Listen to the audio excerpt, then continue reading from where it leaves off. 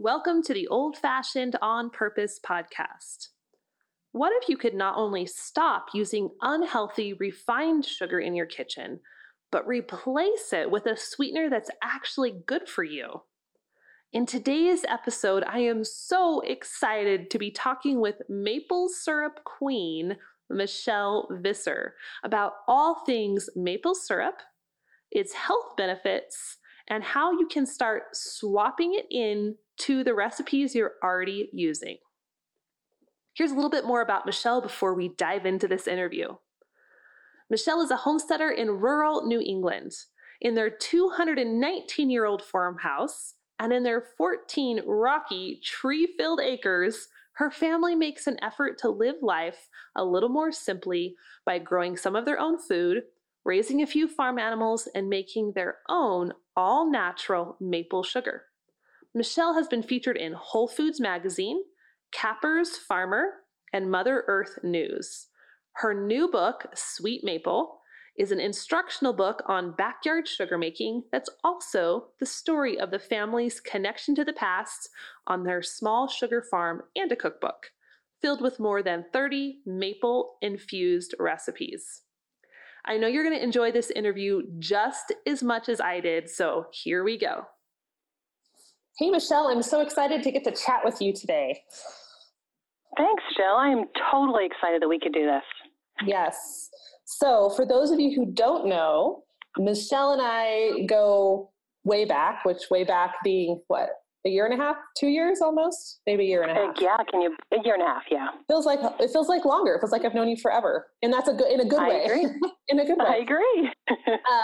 But Michelle is actually part of the team, my Prairie Homestead team, and she helps me with all sorts of things. If you participated in the Heritage Cooking Crash Course over the spring, you probably saw her name pop up quite a bit. She was helping answer emails and do customer support. And if you're in our Homestead and Heritage Cooking group on Facebook, she's very prevalent in there. You'll see her face in videos and in posts, and she's wonderful with engagement and answering questions. So she is my right-hand woman. She keeps. And I would throw in there, Jill, if they are not in your Heritage Cooking group, why not? Because it is so fun. I love that group. It is a blast. We'll include a link to that group in the show notes. If you're on Facebook, you got to join us because it's where all the good stuff happens, and you get to hang out with us, which is pretty cool. Exactly. Me and Michelle. But beyond being my amazing assistant, Michelle also has her own homestead brand, and she's also a published author. And so we have a lot in common beyond just the Prairie Homestead. It's fun to talk shop with her when we're together. So today I'm having her on the Old Fashioned on Purpose podcast because I am so excited to talk about one of her main focuses, which is maple syrup, and not just cooking with it, but she is the real deal. She taps her own trees. She's start to finish. So this is not something I know anything about, making maple syrup. So I'm so excited to have you on, Michelle, and we can just dive in to all things maple. Thanks. Alrighty. So give us a little background of your homestead journey and kind of how you got to where you are now. It's so much different than you. I feel like you are such a person of vision, and I kind of wind up just being plopped in situations and look around and go, okay, what can I do with this? So we moved from the Mid-Atlantic area to New England. It's been 5 years now. And when we purchased our home, we didn't purchase it looking for a homestead, which when I think back to that, it just blows my mind because I can't imagine life any other way today. But back then, I was moving from suburbia, and I was just kind of tickled that we had a little bit of land. I have to admit, I thought it was kind of romantic that we live in a 219-year-old farmhouse. That was kind of cool. But I didn't even realize some of our outbuildings, when we kind of cleared away the shrubs and actually found our way to the buildings that had been almost dilapidated and unused for I don't know how long, we realized, oh my gosh, okay, this is a stable, and I think that's a chicken coop, And we just started realizing, let's use this land the way it's been used for a few hundred years. Let's take it back to like a kind of a homestead. So we've been having a ton of fun doing that as we go. I actually kind of love that you came into it with maybe more accidentally, because I know it's going to resonate with a lot of listeners, because not everyone comes into it with this crazy laser vision. Some do kind of just ramble into it. So it's reassuring to know that you can start that way and get to such an amazing home and have turned your land into be something that's so productive. I agree. I would like to think that hopefully I am inspiring people, but I don't want to make it too romantic, especially here in New England. It is a rocky, hilly, hard land. So I don't want to make it sound like it was a piece of cake, but it has been fantastic, and I'm so, so thankful to be doing what we're doing. I just have to say, totally off topic, but if you go to Michelle's Instagram or Facebook pages, you have to check out her house. And I know for those of you maybe on the East Coast, I know you've told me, Michelle, 219 years old is like, just a house, right? It's cool, but not like crazy. In Wyoming, that's old. And so I see pictures of her house and the history, and I just like drool all over myself. So love cool old houses. Go check out Michelle on Instagram. We'll drop some links in the show notes. But anyway, we're here to talk about maple syrup and how you go from a tree and then magically you have syrup in your kitchen. So this is not something I am an expert on by any means. So can you just start off by giving us some insight into what it really means to tap a tree and then make the syrup? Absolutely. We're talking about something I love. Just be careful and hold me back if I go on forever, But do your thing. During the really, the warm summer months when we're not even thinking about sugar making, that's when the trees really start getting busy. They are busy making natural sugar for themselves. I mean, they're not doing it for us, they're doing it to supply the food for themselves. And, we all learned about it back in fourth grade. I don't know, it's photosynthesis. And we learned how it works when we were kids. It's that simple. So then fall comes, and I think this is kind of cool. At the same time that we are starting to preserve the harvest and we're stocking the barn with hay for the animals to get us through the long winter. And I know your long winter is a little bit longer than mine even. So, it's hard work. But the trees all around us are kind of doing the same thing. They're busy storing away their sugar.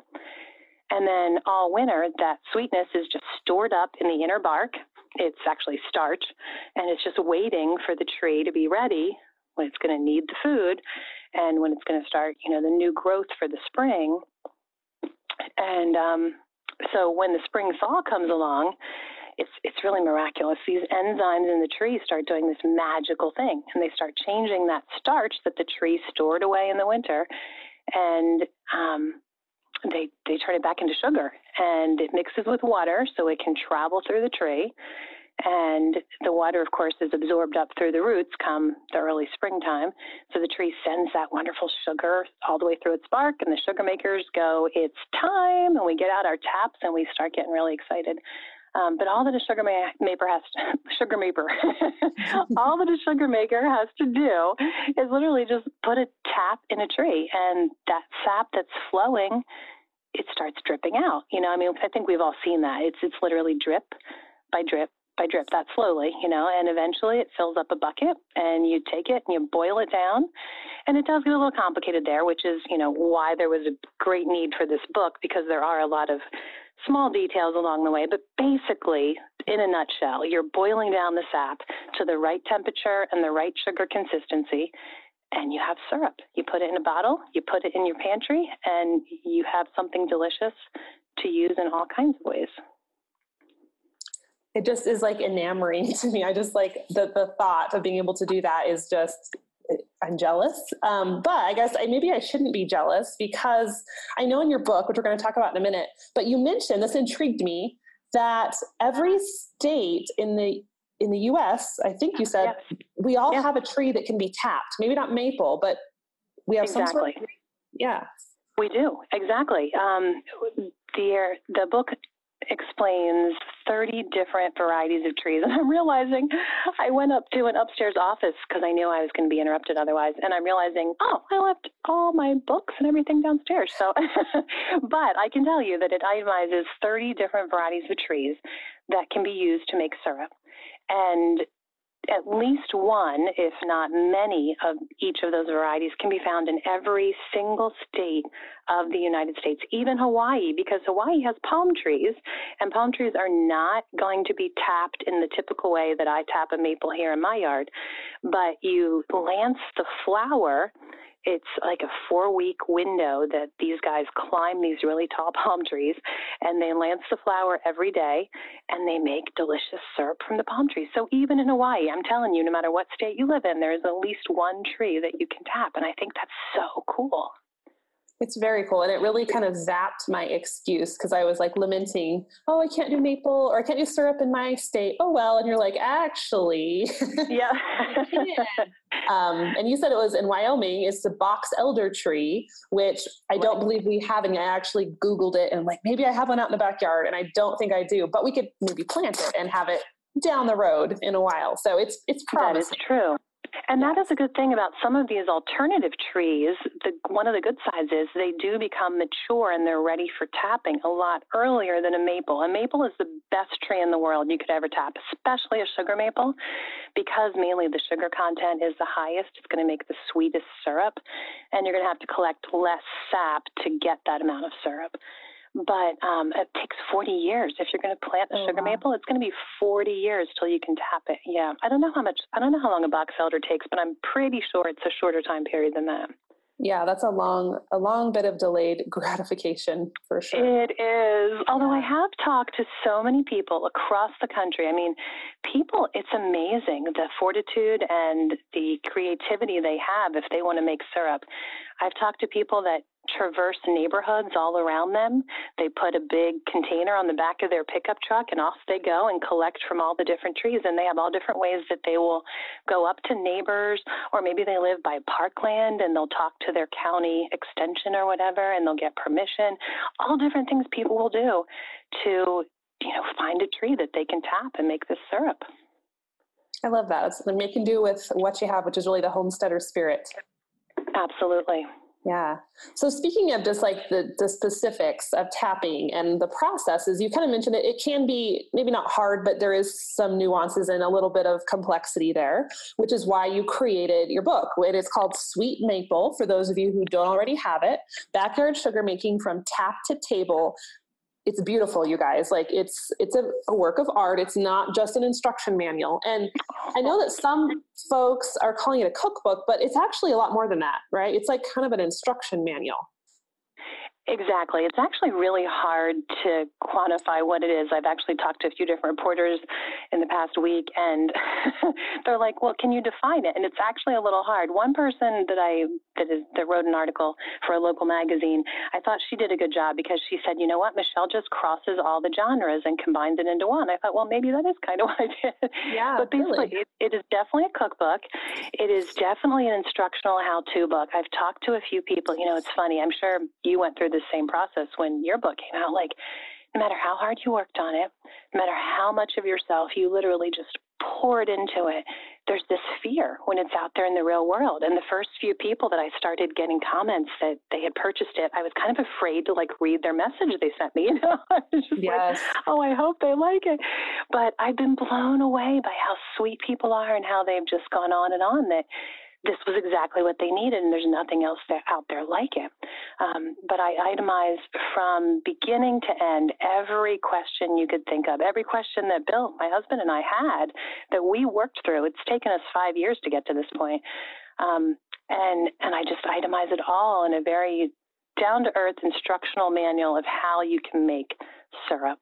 But it's also kind of a memoir because the whole experience of moving from suburbia to this rural area and the whole process of realizing what homesteading is and how we could be a part of it, that's all in there too, because it just made sense to me. It was all just part of what I was writing, So. Absolutely. Yeah. And so it's really a good fit. Like you said, it's a memoir with beautiful photos. So there's a lot of storytelling, but also, if you don't have maple trees like me and you just like using syrup, the recipes are really helpful and unique. They're not just run of the mill. Oh, we add maple into this regular recipe and call it good. Like they're very creative. And then it is that manual. So literally when I find my box elder tree, I will be using this book to figure out what to do with it. So it's a really good job. Well, thank you. And it was important to me, like, I wanted to help people understand this aha moment that I had, like this realization that once we moved out of that nonstop grind of suburbia, because in that life, the old me would have been like, there is no way it is worth that intense effort to own chicken and deal with the mess, and all that for what? For a dozen eggs a week? Are you kidding? and like the old Michelle would have been like, I'll just go buy a dozen eggs for a few bucks. Like I had no idea. My head couldn't get around the concept of why I would want to have chickens. And I mean, I would have said, there's no way that I'm going to spend time collecting sap drop by drop. Are you kidding me? And it takes 40 gallons to make 1 gallon of syrup? Can I just like buy Aunt Jemima? Like the old Michelle, that was just the way I thought. But what was missing, I realized what I was missing out on, what I think a lot of folks today are really missing out on, is the fact that we enjoy everything better. Even like the really small joys, like a few fresh eggs, if we had to work for it in some way. And together, like if we're doing it with the folks that we care about, and I'm cleaning out the chicken coop with one of my teen daughters, I mean, that's actually, it doesn't sound very romantic and it kind of stinks literally, but it makes the eggs even that much better. It's a concept that I didn't understand before. And I wanted to somehow help people see that a little bit in a way that I never saw until we started living this life. Yes, I could not agree more. Yeah. And I think also it dawned on me after we got to this rural area that I never had the solitude that I needed, and I never really had that hard hands-on work like I do today. And I think our society needs it more than we ever did because we are so remote. That's funny. I'm just twisting what I mean here, because if somebody's in suburbia, they're not remote. But I think they're remote from this idea that without the solitude and without the hard work, we're missing out on something all the previous generations had. They had so many things that required them really hard work. I mean, right now, I'm looking at my grandmother's wooden butter mold on the desk. And it's funny because it's holding my SD cards, and like my reader for my computer. But of course, Grandma would have had it filled with hand-churned butter for her children to spread on the homemade bread that she made. And she made bread, I'm pretty sure, daily, and then on the floor in the office, I have Bill's grandmother's braided wool rug that like it still is being used by our family 80 years after the sweet woman tore every strip of wool by hand and worked it together to make this rug. And here we are still reaping the joy. And I just think about the quiet and the reflective time that my grandmother spent churning the butter, and Bill's grandmother spent braiding the rug. And we just don't have that today. We're just too caught up in electronics and the busyness of our jobs, and we just don't have that reflective time. And I think our fast-paced society denies us these opportunities that we do need, that solitude and that hard work. But I'm sorry, I am totally on a soapbox, aren't I? I get caught up in thinking about these things and I kind of go nutty. No, I love talking about this. And I feel like this is the aspect of homesteading that surprises people in a good way. Because a lot of us come into it for food, or we want the chickens or the animals or the fun. And my favorite saying is hard but good, right? Chickens are hard but good. Tapping maple trees is hard but good. And we are missing that. Absolutely. And that piece of solitude, when your brain has blank space, that's when it creates, and that's when it works through problems and processes. And I think so many of us are missing that processing time because we're just go, one activity to the next. So it's super valuable. I agree. Yeah. I agree. And it's the egg that I would have bought in the store in suburbia is so different than the egg on my counter today, not only for the nutritious value and all of that, but the joy of having to clean that coop actually makes that egg more valuable to me, which I guess sounds crazy, but it's true. It's so true. It's so true. So both of our favorite authors and speakers, Joel Salatin himself, actually wrote the foreword for your book, which was super exciting. I remember when you called me, you're like, you said yes. And he actually said a quote from his beautifully written foreword was, Sweet Maple is a compelling book for everyone's self-reliance bookshelf. So that is so awesome. Yes, I was so excited. Oh my gosh. I mean, I embarrassed my daughters the way I was jumping up and down and dancing around when I heard from Joel. But then when I got his actual foreword and I read it, I think I cried when I got to that. Oh my goodness, Joel Salatin thinks it's a good book for everybody's self-reliance bookshelf. Oh my goodness, maybe I've written a good book, you know? So I was thrilled, absolutely thrilled that he loved the book. But I guess I really haven't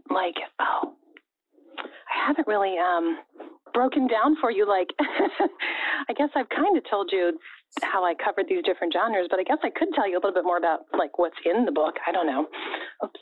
Yeah, just give us the bird's eye view. Yeah. Okay. So, let me see. I started off with like why it's a logical thing to do this, you know, sustainable living.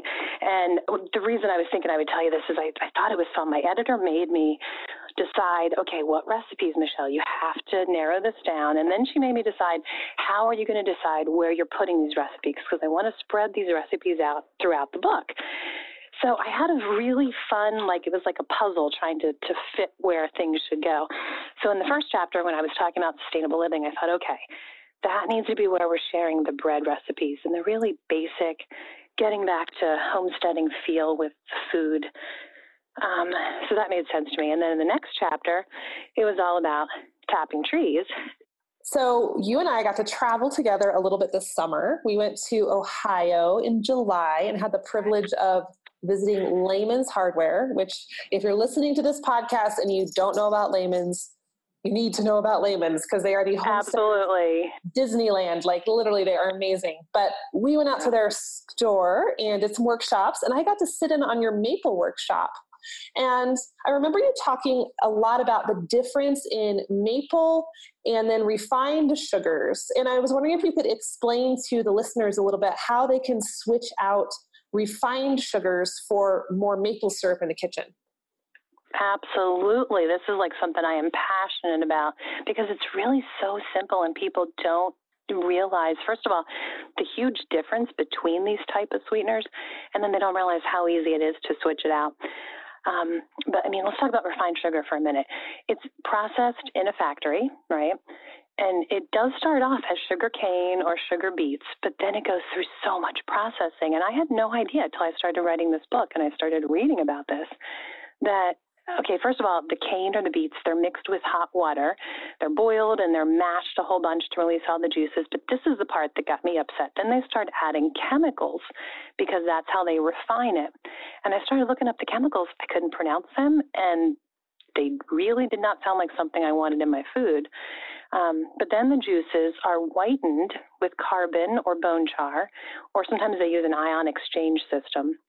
But regardless of how they get it nice and pretty white, and it's just so silly because it's just to make it, you know, pretty white. I don't care if my sugar's white. Mm-hmm. In fact, I kind of like it when it's not white. I think it's prettier. I do too. But in the end, if you're eating refined sugar, you literally have 99.96% sucrose. That's it.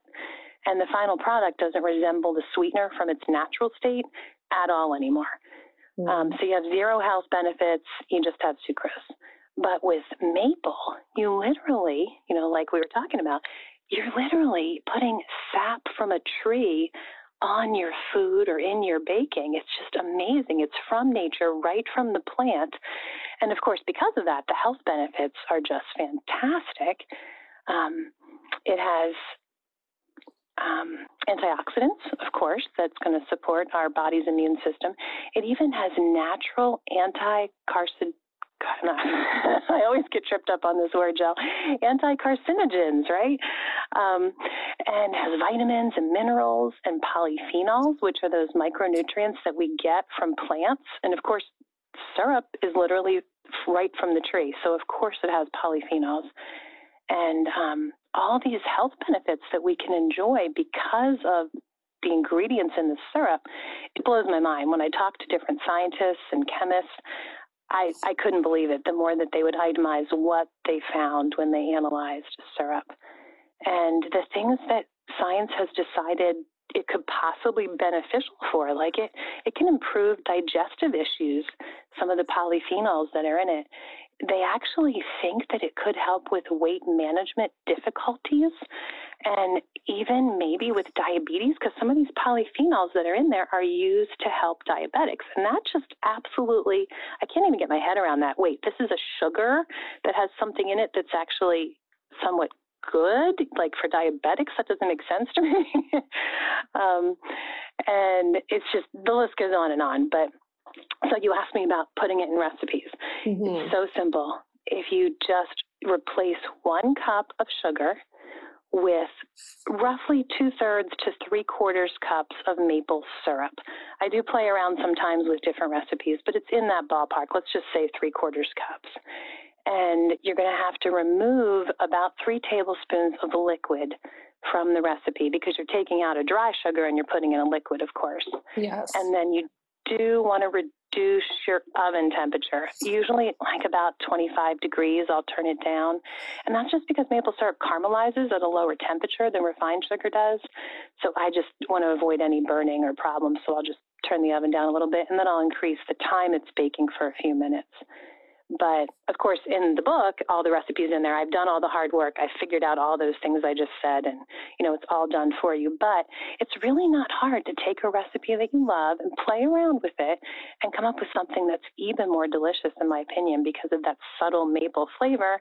And it's even better for your family. So it's like win-win-win. Absolutely. And I think it's just mind-blowing, like you said, that we go from sugar, which we all know is a bad food, especially refined white sugar, and it's actually detrimental to our health. And we're swapping it out for something not just neutral to our health, but actually beneficial. Like, mind blown. That's fantastic. Absolutely. And I should say, because I don't want anybody to be like, oh, come on, Michelle, it is still sugar. Yes, it absolutely is. You absolutely still have to use it in moderation. And I have my best friend from childhood is a dental hygienist. So in honor of Gina, I always tell everybody, you really should brush your teeth after having anything with maple syrup. Yes. It's a fact. So, but given that it's so delicious and it actually has something good for you in it, like you said, mind blown. Okay, so where's my next question, where my brain is going, because I don't have trees yet, and we don't have a plethora of maple tappers locally. So how do I find good maple syrup in like this maple desert? Do you have any suggestions? Good question. Do you ever go to like the big box stores and because you actually can find in just a typical store that you can find across the country, you can find the big gallon jugs sometimes of all natural maple syrup. So that's the most important thing, to read it closely and make sure it actually is made strictly from maple sap, that it is all natural maple syrup. Unfortunately, people will often try and make something that's totally artificial sound like it's maple syrup, and they do a pretty good job sometimes. So if you carefully look at the label, if you're getting all natural syrup, you're good.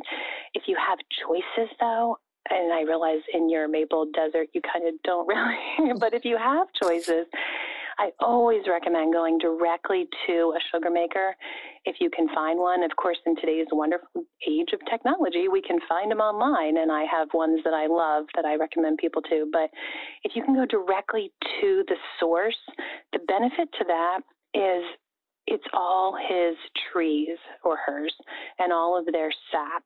Versus when you get it at the big box store, your big gallon jug, it's probably something like 385 different sourced saps coming from around the country and being combined, which is okay because they know how to do that. They know how to ship it well. They know how to, take care of it and keep it the right temperature. It's just not as good of a taste, and it's not as pure as if you're going directly to the one source, if that makes sense. That totally makes sense. So I like to think of ingredients as kind of the good, better, best scale. So maybe we could say like good would be 100% real maple syrup that we would find in a grocery store, right? If that's all we have, maybe that would be good level. And maybe better would be getting maple syrup direct from the source, whether that's online or local. And then best, of course, is doing it yourself if you have that capability. Does that sound fair? Yes. That sounds very fair. And in fact, if you have that best option and you have a tree like that is right there outside of your door, I even recommend, I do it almost every day during the 4 to 6 weeks of sugaring season, take a glass outside and dip it in that bucket of the sap that you're collecting every day and enjoy a glass of cold sap. People look at me like I'm crazy, but it's really true. It is amazing. It's very cold. It's very refreshing. It's naturally filtered right through that tray, and it has a very subtle maple taste that makes it delicious. That sounds good on on a hot summer day when you need little electrolytes or something. That's what it reminds me of. Yeah. It would be great if you could do that. Unfortunately, it doesn't work that way. It's usually, usually not in the hot period. So right. Yes. So, okay. One other question just about purchasing. Sometimes when I look at maple syrup in stores, it'll say, I think it's like type A or no, grade A or grade B. What does that mean? And does it matter for us consumers? Actually, not at all. And in fact, just recently in the past few years, the entire syrup industry changed the way they do things. So if you're seeing that label, it's probably maybe last year's syrup, which is okay. And syrup lasts, they tell you, indefinitely. There's different great syrup resources that I've gone to, and they all agree that as long as it's been bottled correctly, you can keep syrup indefinitely. But currently, they call everything grade A, and it's simply labeled by its color.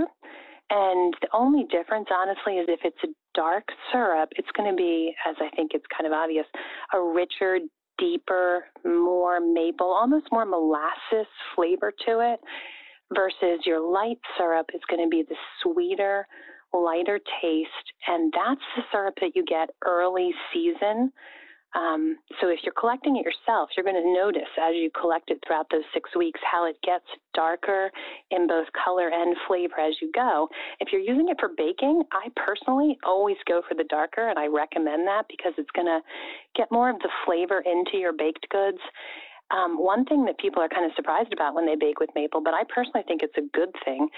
I like the fact that you don't always get this huge maple flavor, which I kind of like because I like using it in place of sugar in almost everything that I do. So I don't always want the maple, big burst of flavor. But if you do want that and you're not getting enough of it, one thing I say is to go try the darker syrup. And also, of course, you can use maple extract to bring out the flavor some. So it gives it a richer flavor, but not necessarily like more of the vitamins and minerals per se? Correct. Actually, the same trace minerals and elements are going to be in the sap throughout the season.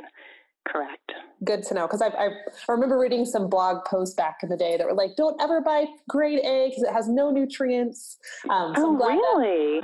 I'm glad that myth is busted. So now we don't have to feel bad about if that's what we have, which it sounds like if they've changed their standards that maybe it's kind of all the same labeling now. So yeah, they got to the point that it was just so confusing. People were kind of overwhelmed. The average person purchasing syrup didn't understand these things.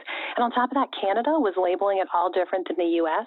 So it was just totally confusing. And they said, you know what, let's just have one standard and I'll call it grade A. So yeah, makes sense. Yep. Okay, so we're getting short on time. So just in wrapping up, what is your number one piece of advice that you would like to impart to hopeful sugar makers? I would say don't get discouraged and don't give up if whatever, like if our first season, every single mistake I think that we could make, I'm pretty sure we did. But the second year was so much different. So hang in there if you are having difficulties, but also look out for resources. Reach out to people around you who are also tapping trees. Go to Facebook groups. I have a great group. It's called Maple Syrup Making. And the folks in there, it's the whole gamut of brand new first-time tappers to folks who are third-generation sugar makers, and they are all in there together, and we're there to offer advice. So if you have a problem or a situation that you're getting discouraged about, find someone who can give you encouragement and help you.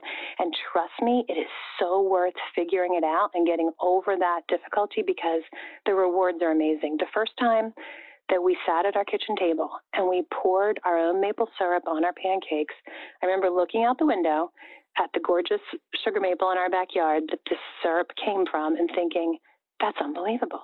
This on my pancake came from that tree, and it's a feeling like none other, and believe me, it is worth working for. I love it. Sounds like a lot of life. Just keep on trucking and you'll get success eventually. If you just Absolutely. Don't yeah. Absolutely. Well, awesome. This has been so fun to get to talk shop with you on all things syrup making. So I appreciate it. Thanks for hanging out. Thanks a whole bunch for putting up with my nonstop going on and on about how much I love maple. Perfect. So we love it. So. All right. Thanks, Jill. I don't know about you, but I am feeling more inspired than ever to add more maple into my kitchen. For a sneak peek into Michelle's new book, you can go to soulyrested.com/order to check it out. We'll include that link in the show notes. And you can even download Michelle's conversion chart that will help you swap maple sugar into recipes that you're already using that call for other types of refined sugar. And you can grab that chart link also in the show notes. And that's it for today. Thanks so much for listening. If you enjoyed this episode, I would love it if you'd pop over to your favorite podcast player and leave a quick review so more people can bring homesteading into their lives. I'll catch up with you next time on the Old Fashioned On Purpose podcast. Take care.